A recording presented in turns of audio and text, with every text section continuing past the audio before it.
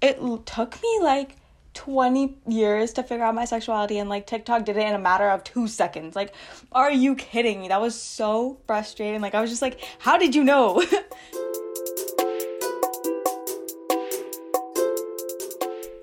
Welcome to Offbeat, a podcast from the Diamondback. I'm your new host, Allison Mollenkamp. For nearly a year, Americans have been social distancing with the internet as their main window out into the world. Some used it to learn to bake, others watched every episode of their favorite show. TikTok's popularity skyrocketed as young people were stuck indoors, and among the dances and viral challenges on the app, there's a thriving queer community. This month on Offbeat, we're digging into the impact of LGBTQ TikTok. Like every episode of our show, this one started in a pitch meeting. The idea came from Offbeat reporter Rosa Pio. This story wouldn't exist without her, so from here on out, I'm handing her the reins. You're in good hands.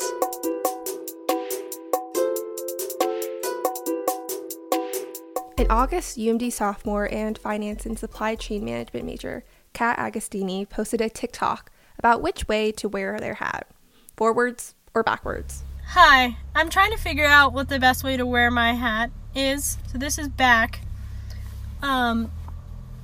This is front. I go to the University of Maryland. I'm only looking for opinions from the girls and the gays. When she posted the TikTok, Kat had 11 followers, mostly friends. The absolute stupidest TikTok I've ever made, and I will stand by it. It's completely stupid. And I hashtagged it LGBT, hashtag lesbian. I put all the hashtags I could to get to the gays. But something about that TikTok resonated with people, and their following grew. 11 became 40, 40 became 400 overnight. They now have well over 40,000 followers. Kat's content is decidedly queer. She routinely posts jokes about being a lesbian or non-binary that get hundreds of likes. But some of Kat's content, and often what truly goes viral, is a little more earnest. Things like sneakier things you could do to be more masculine in an environment that might not be accepting, or advice for flirting. Sometimes it's as simple as reminding people to eat a meal or drink water. Kat says they want to be like a queer older sibling to younger LGBTQ people on TikTok. I got you. Ask me questions, ask me advice, because I wish I had me. I wish I had anyone. So I've established family of older people who can teach me things and help me be a better person. And then I also I'm really happy to have the platform to help people younger than me try and navigate all of this, because it's a lot. Kat grew up in a strict Catholic household and wasn't given a lot of positive messaging about queer people as a kid. They knew from an early age they were attracted to women, but it wasn't until high school that Kat started to see more positive representation on shows like Orange is the New Black. So all of my content started positively showing queer people, and I was like, oh shit, this is I'd always been introduced to it as a negative. So seeing it as a positive, I was like, oh, this is a good thing. This is normal, and other people have, the same kind of thoughts or sexuality as I do. TV helped Kat in her journey, and now they use TikTok to give the same support to young queer people. But the idea of an online space for the LGBTQ community isn't new. Then I started to sort of watch a lot of YouTube videos about YouTube LGBTQ plus creators coming out and exploring their sexuality, and then I was like, wait, why am I watching these? And then I would watch a bunch of shows with different types of representation, and I was like, okay, there's something there. And then I was I started to accept that that's who I was. This is Maggie Daler. She's also a TikTok creator. She has 60,000 followers, and she's a junior studying kinesiology and psychology at UMD. Maggie has found community on TikTok, and it helps her to continue to understand and articulate her own identity. A couple of my videos are struggling using the word lesbian to define myself, even though I only like girls. And then other people validating that for me, but it's also validating that for others. And it's okay, we're all collectively feeling this, let's break this down. Why are we feeling this way? What can we do to change it? The opportunities for those conversations have grown alongside the app where they're taking place. In late 2019, TikTok had just under 40 million active users in the US. By August 2020, that number had grown past 100 million. Globally, TikTok reports it's been downloaded more than 2 billion times.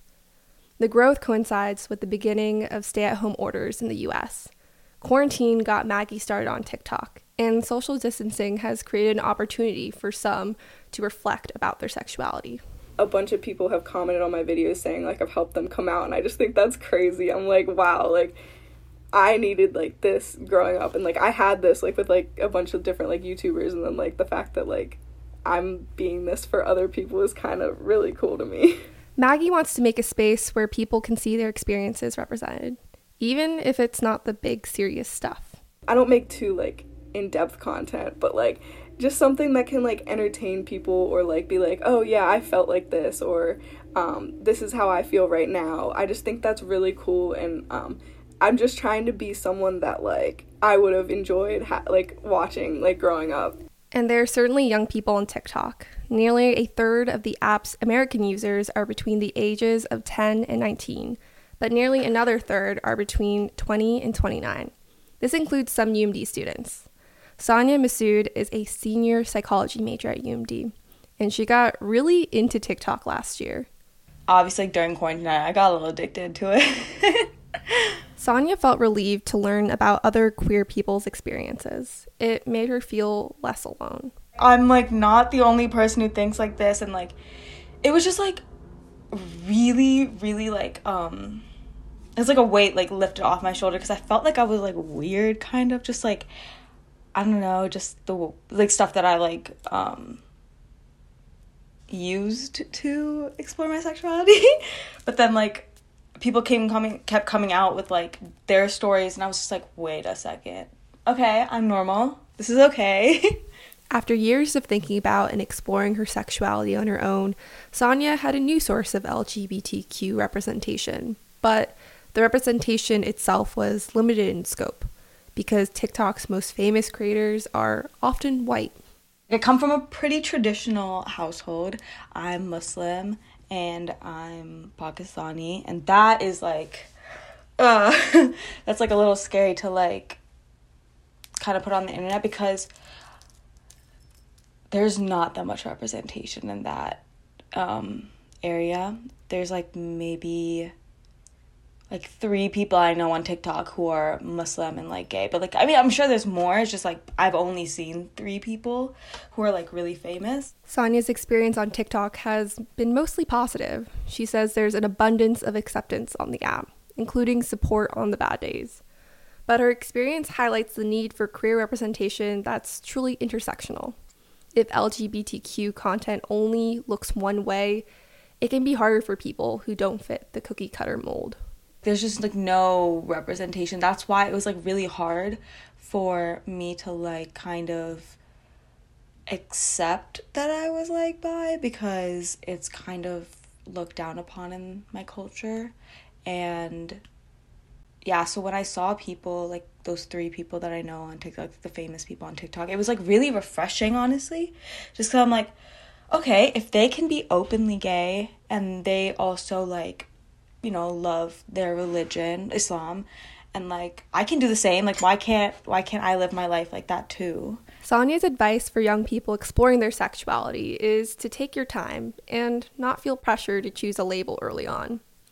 It's advice Aiden Appleson is taking when it comes to gender. They say non-binary feels like a placeholder for now, while they dig deeper into what their gender expression looks like. It's a process the past year has helped make possible. It was really interesting over quarantine. Like once I really didn't have to, I don't know, present myself to other people every day, it became, at first it sort of started out as laziness. Like I used to put a lot of effort into like my outfits. So I then started just wearing like basketball shorts around the house every day. So that sort of started to fall apart. But then I think after a while, when I started getting bored of that, it was, well, what do I want to wear now if no one else is going to see? The freshman biology major was inspired by a TikTok creator who they followed for trick shots, who posted a video wearing a dress one day. The dress wasn't a big deal, and Aiden applies that ethos to their own ventures into makeup and jewelry. I almost don't like the idea like, oh, wow, but this is a huge change for you. I'm like, no, this is just something else that I'm sort of exploring. I don't think it needs to be like this super explosive thing. Like if you're to me, finding out like, oh yeah, I don't know if I want to identify as a male anymore, like as a man. Like I prefer to be non-binary. I think that should be the equivalent of like someone being like, I think I want to be a baker, like after quarantine. Within the larger queer space in TikTok, there are many smaller pockets, each with their own culture and stars. Chloe Manius, a UMD senior, shared some of his favorites. There's like a whole niche of like lesbians specifically that like actually work at Lowe's and Home Depot, and they make TikToks about like their experiences working, or like lesbians and trans people specifically that work on farms and they make TikToks about that. Those are my two favorite niches. So whether you want to see behind the scenes at Lowe's or be inspired by people finding their style outside the gender binary, Queer TikTok provides an opportunity for people in the LGBTQ community to share experiences. For Kat, putting on a hat led to finding a family. Having all of those people who are the nicest and sweetest people to a random internet stranger from New Jersey who makes stupid TikToks about not having a girlfriend. It's basically the family that I've chosen. So we've heard from some queer TikTok creators and their content consumers, but how does the TikTok algorithm choose what content ends up on the For You page? How is it different from other social media? And what problems does the algorithm have? We've got some answers for you on this episode's question segment.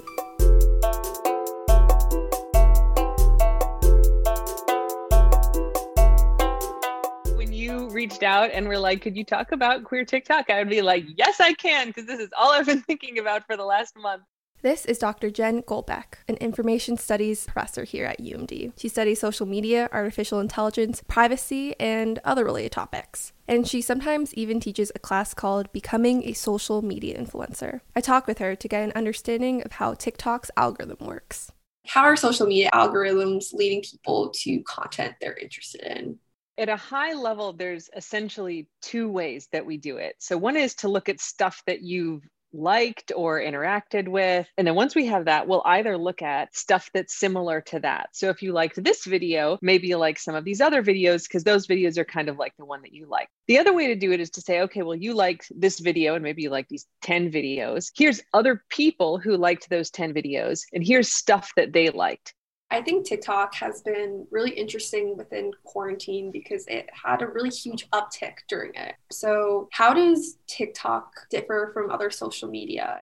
An interesting thing about TikTok is that, obviously you can follow people and then you get a lot of content from those people, but so much of the interaction on TikTok is from the For You page, which has a mix of a lot of people that you don't follow, trying to pull you into more creators and new topics and really discover what you like. And that's not really the way that most social media works. Most of the time, you're really heavily focused on the people that you've chosen to follow. The algorithm is working really hard to try to find creators and content that you're going to like, because so many people spend time on that For You page that's algorithmically generated for them. You said there's two different ways that the algorithm works, and social media sites use both ways so often. How would you say that TikTok kind of leans in how its algorithm works? Likes are sort of important and comments and interactions are sort of important, but watching the videos is really a thing that they want to do the most of. What they're doing on top of that is, trying to very closely model what your interests are, what the topics are that you care about, and then show you more things that are like that. And it works remarkably well. They're really good at getting these kind of nuanced profiles of people and precisely matching your interests. And you can also tell when it goes wrong. Like if you go down a rabbit hole and look at a bunch of stuff you don't like, your For You page is going to be screwed up for a while. Like many others, Goldbeck felt seen when the TikTok algorithm figured out her sexuality and started feeding her tailored videos. I'm a bisexual woman married to like a cis straight man. So my bisexuality is like very hidden, right? Like I sort of have the privilege that comes with that, but also like my queerness is erased to the outside world. And so then to have TikTok be like, oh, you're a crazy bisexual lady, like here's a bunch of lesbians for you. I'm like, yes, thank you for understanding me, TikTok, in the way that like other people don't. We've been focusing on a lot of LGBTQ, non-binary folks, especially those that are people of color that don't really fit within the cookie cutter mold of kind of what people see as the LGBTQ plus community. So I was just wondering about like how the algorithm kind of gives a preference to white people in LGBTQ plus communities when it's like promoting content in the For You pages. It's a great question. So my guess is that one way that this might happen is that TikTok really wants creators to have a particular topic that they're focused on and to be really precise about it. And this is just kind of a guess based on what I'm understanding from these videos, is that what we may be seeing in these kind of intersectional communities where you have people who are talking about LGBTQ issues, but also issues that people of color face, is that the algorithm's a little confused because it's going to see those as two different things. So that's a guess, but I think if you do have gay creators of color, that they're going to be talking about those intersectional issues and they're going to get split because of that by the algorithm. Would you say that there's an issue within social media algorithms, specifically in TikTok, with seeing intersectionality? For sure. The TikTok algorithm, like, it's so automated, it's so nuanced that, yeah, intersectionality can absolutely throw it off.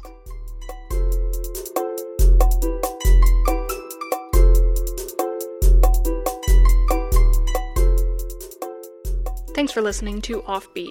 I'm your host, Allison Mollenkamp. This episode was created by Riley Brennan, Sarah Chernikoff, Kimmy Fleming, Amelia Jarecki, Clara Longo de Freitas, and Rosa Pio. And a special thanks to friend of the pod Colin Fox for lending AA batteries in our time of need. Our music this month is Hot Damn by Marco Cisse. You can find him on SoundCloud. If you'd like to hear your music featured on the show, DM us on Twitter at DBKOffbeat and follow the Diamondback on Twitter and Instagram at TheDBK.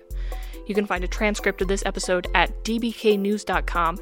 And if you like the show, make sure to tell your friends and leave us a rating and review. Thanks for listening. We'll be back next month with a brand new episode.